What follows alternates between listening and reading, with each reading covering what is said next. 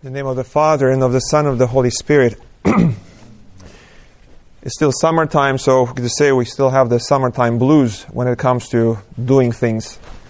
It might be slow a little bit and sluggish, but this year God arranged for us not to have the summertime blues because of the COVID crisis that has extended for too many months, and it will continue, as they say, for a while.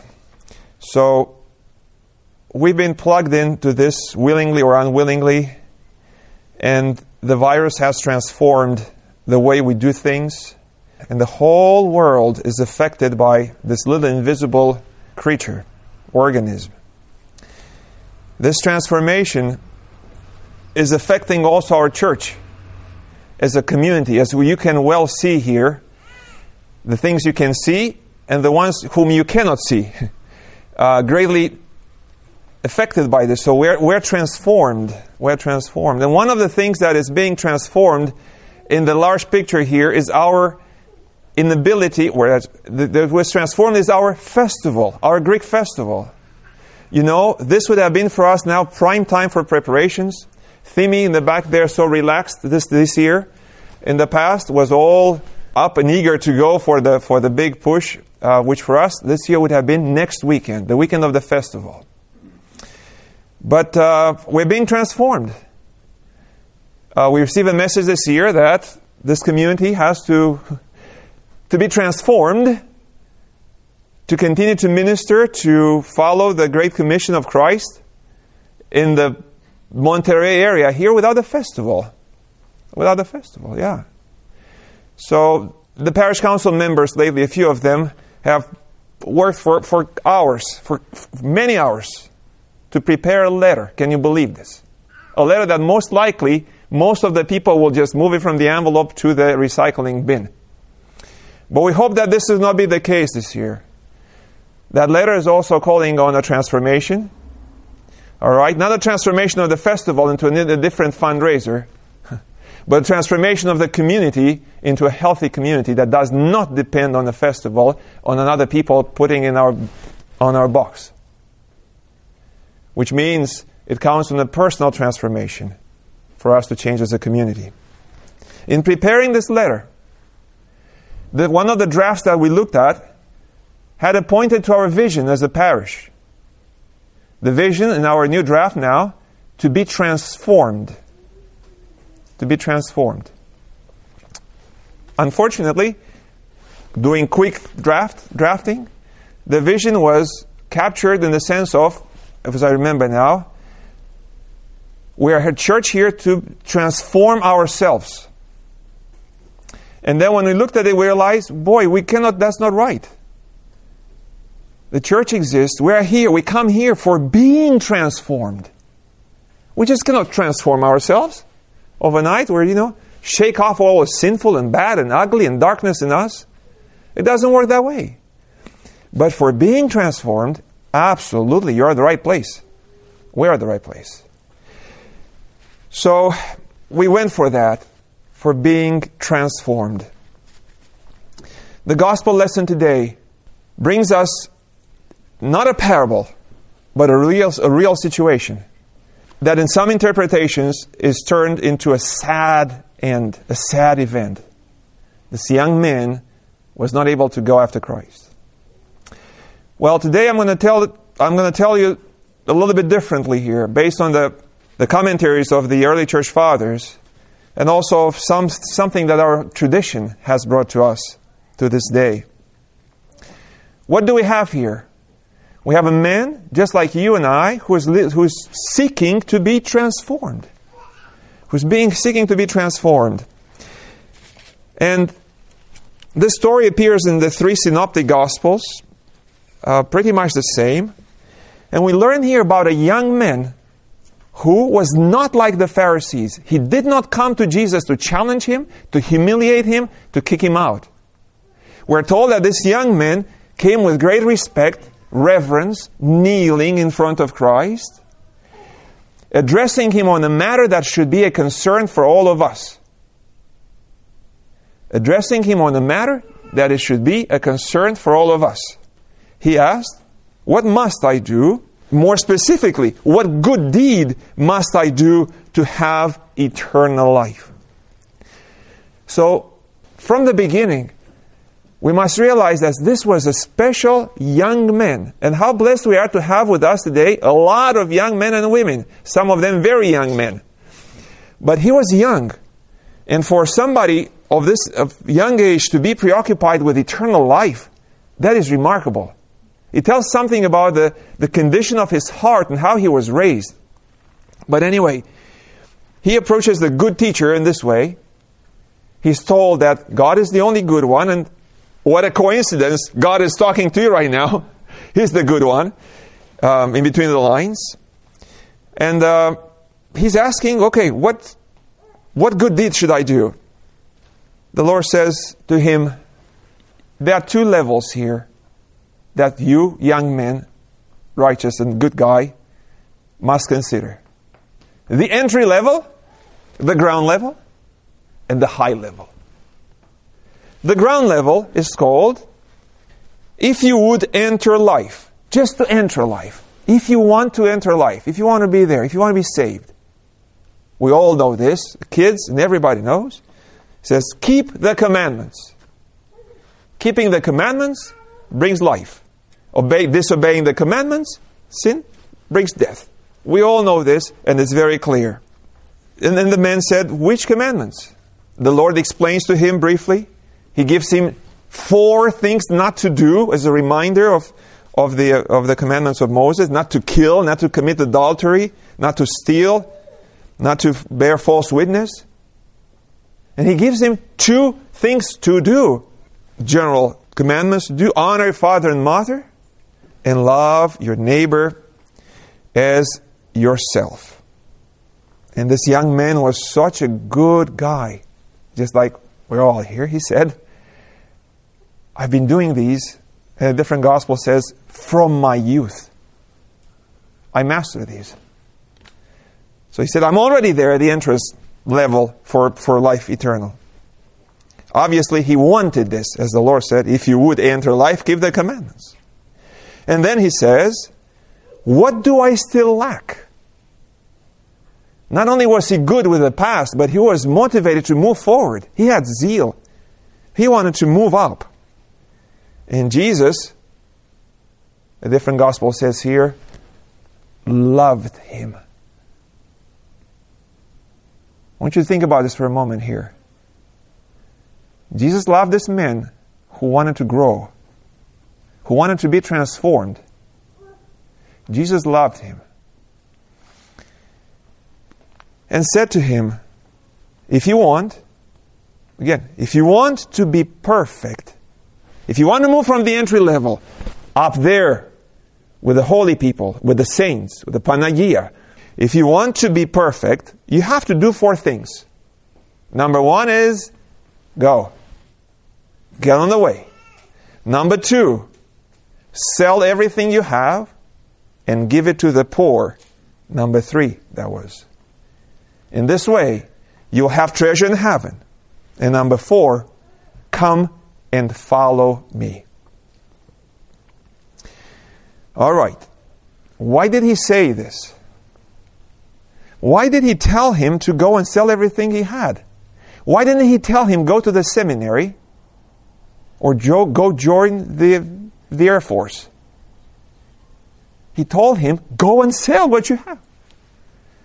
Because he is the good one, he's the good teacher who knows everything that is in our hearts, in our lives. Inside out, he knows us. And he knew that this man, young as he was, mature in his thinking and in his heart, with a strong desire to move up from the ground level, cannot move up because he's tied to the ground. He's attached to the ground. And what was holding him there was his wealth. When the young man heard this, he went away sorrowful. Sorrow, as we heard and talked this last week from the epistle of St. Paul, the second one to the Corinthians, comes in 2 flavors. Godly sorrow and worldly sorrow. He had this godly sorrow now because, we'll see now, I'll talk about this. One on the way, sorrowful. Why? Because he had great possessions. Very simple. Look how much he worked to get there. Well, the commandments, his whole life and everything. And now, talking to the good teacher, God himself, there's one thing that tripped him off. And he left. The conversation follows with the disciples. Jesus approaches them. It will be hard for a rich man to enter the kingdom of heaven. And then it is easier for a camel to go through the eye of the needle than for the rich man to enter the kingdom of heaven. And the disciples, by the way, the disciples had nothing. They left everything. All right? They had done this. They asked, then who is going to be saved? Why did they ask this? Because they worry not about themselves, but about you and I. Those around who still have possessions. Who can be saved? Jesus looked at them and said, with men this is impossible, but with God all things are possible. Okay, well, we've heard this before, and we said the poor young man, he went away sorrowful, and he lost the opportunity to grow, to be saved. Now, there is a tradition, not written in the gospel here, but part of our church way of transmitting, as St. Paul talks in his epistle today, what I received, I transmit to you. Okay? That says that about a year later, somebody visited Jesus, the good teacher. Guess who this man was? The young, rich ruler man. The main character in this event here. A year later, he was there to see Jesus, not to ask him how he's doing, and not to check on the Hebrew festival either. But he was there to follow him. Wow. What a glorious end. What happened? The man left sorrowfully, but he repented. He put to heart what he heard. And what an opportunity we have today to put to heart what the gospel is teaching. And he went on the path of transformation and diligently worked for a year. To follow Jesus, what did he have to do? He had to sell everything he had, break the chains of that attachment to his possessions. He gave it to the poor, exchanged, made a great deal here. He changed what he earned in this, what he had as possession on this earth for heavenly treasures. And also, he changed something for somebody, for Christ. Yeah. The Holy Fathers teach, start low, begin with the commandments. We cannot take off if we break the commandments. The commandments are there. And the new law has more than the 10 commandments that we know. They are rephrased, they are repackaged, they are restated along with a few other things. Such as do not be anxious, and so on. So that is the entry point, and we cannot escape this. We cannot escape this. But there's another aspect that we should consider. Not that we want. Actually, I think St. John Chrysostom says, you don't need to go and sell everything you have. Like you folks, you have the kids, you just take it easy. Take it easy. Don't ruin your families and go to the monastery. This is not what we want to do. But practically here, what is the message of the gospel today? It's the one of the attachment to things that we need. Money is the one that we all need to survive. And money by itself is neutral. It's neither bad nor good. So a weapon, the knife, is not bad or good. Right? What makes the difference is how we use the knife or how we use the money. And if the money becomes a barrier, a stop in the way to following Christ, the Lord, the good teacher, tells this man, remove that barrier and come after me. And by the way, we know that going after Christ also involves picking up the cross. It involves suffering. It involves endurance. It involves patience and sacrificial giving and everything else. So What else would tie us like this? Family. Family. Some people might love their family more than Christ. He would say, leave your kids or whatever's happening in your life, sports Sunday morning, and come to be with me at the sacrificial moment in the divine liturgy. Family is one of those things that empowers us. We feel connections, relationships fit in this category too. That would give us, could be attached to them and rely on them as this young man was relying on money. Intelligence. I'm so smart. I went to Berkeley and Harvard. I have 3 degrees. I earned so much money, and man, I plow through. I have so many patents. I'm a strong, successful man. Rank, would this be in the military or in the private business? I'm the big cheese now. I'm in charge. I'm powerful. I rely on this to move forward. And spheres of activities. But brothers and sisters, as we have seen now with the COVID, this can be wiped off in no time. In no time, we lose them all. And then we're just left there on the ground. That's why the Lord says, cut it off. Such that when the virus hits, when the festival doesn't take place, when the bomb falls, you're above that. You are safe. You have eternal life. You move towards it. So, in the words of Saint Theophan the Recluse, he's giving us wisdom on how to approach this. The rich, what the Lord says, it will be hard for a rich man to enter the kingdom of heaven. But who can be saved then? Saint Theophan comments on this. Here, the meaning of the rich man is the one who sees within himself the many means and powers that lead to his prosperity.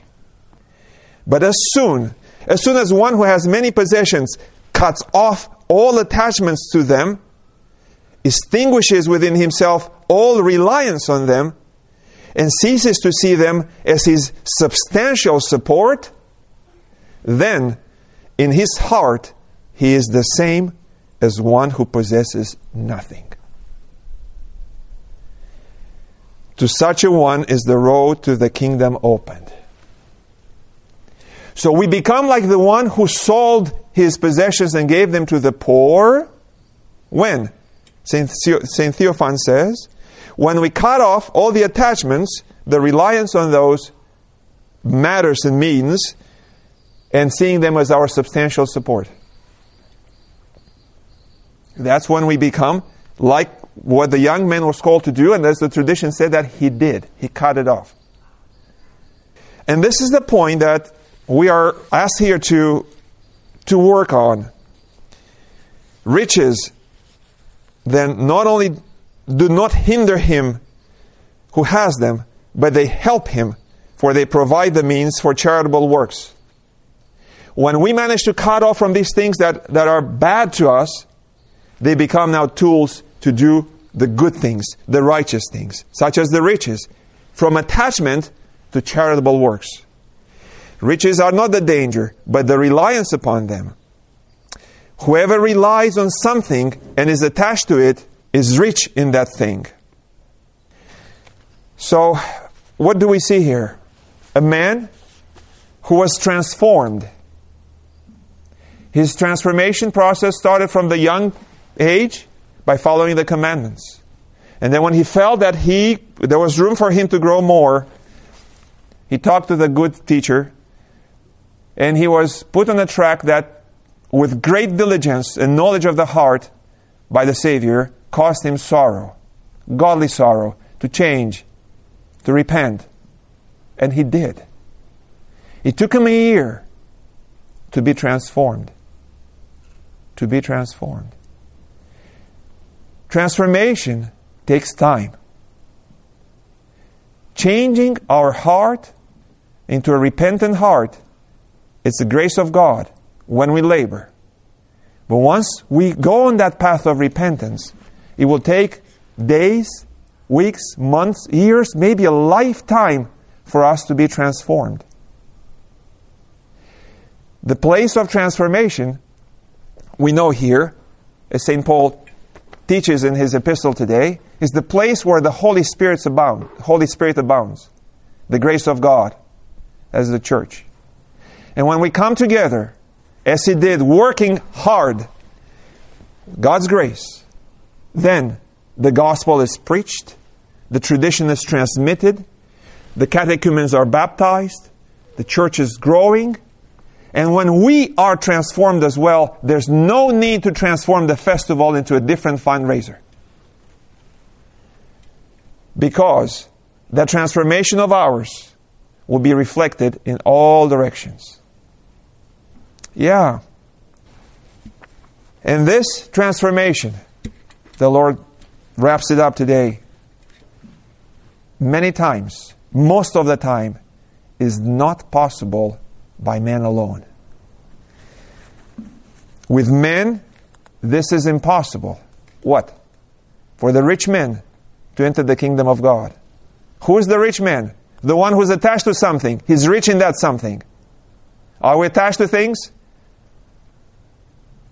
I'll add to the list here the screen. All the other attachments. The screen is one of those that we think brings us so much power, and it does. Having the information, having the power to buy, having the power to influence some, to blacklist people. You name it. We can do much more than any of the kings back then could do. So then, who are the rich? The ones who are attached to something. We feel rich. Cannot enter the kingdom of God. With men, this is impossible. But with God, all things are possible. What is possible with God? To change, to be transformed, to leave even the attachment to the money, to possessions, and to find eternal life. As for the summertime blues, make sure you don't make it the festival time blues. No such thing, because we turn towards transforming ourselves. Rather, being transformed. Turn towards being transformed by God, who has the power to do so. As we end one of our prayers in the collection that prepare us for Holy Communion prior to the liturgy in the morning, O Lord, correct and save our life to the increase of virtue and perfection, the fulfillment of your commandments, communion with the Holy Spirit, provision for life eternal, a pleasing defense before your judgment seat, and not for judgment or condemnation. Amen.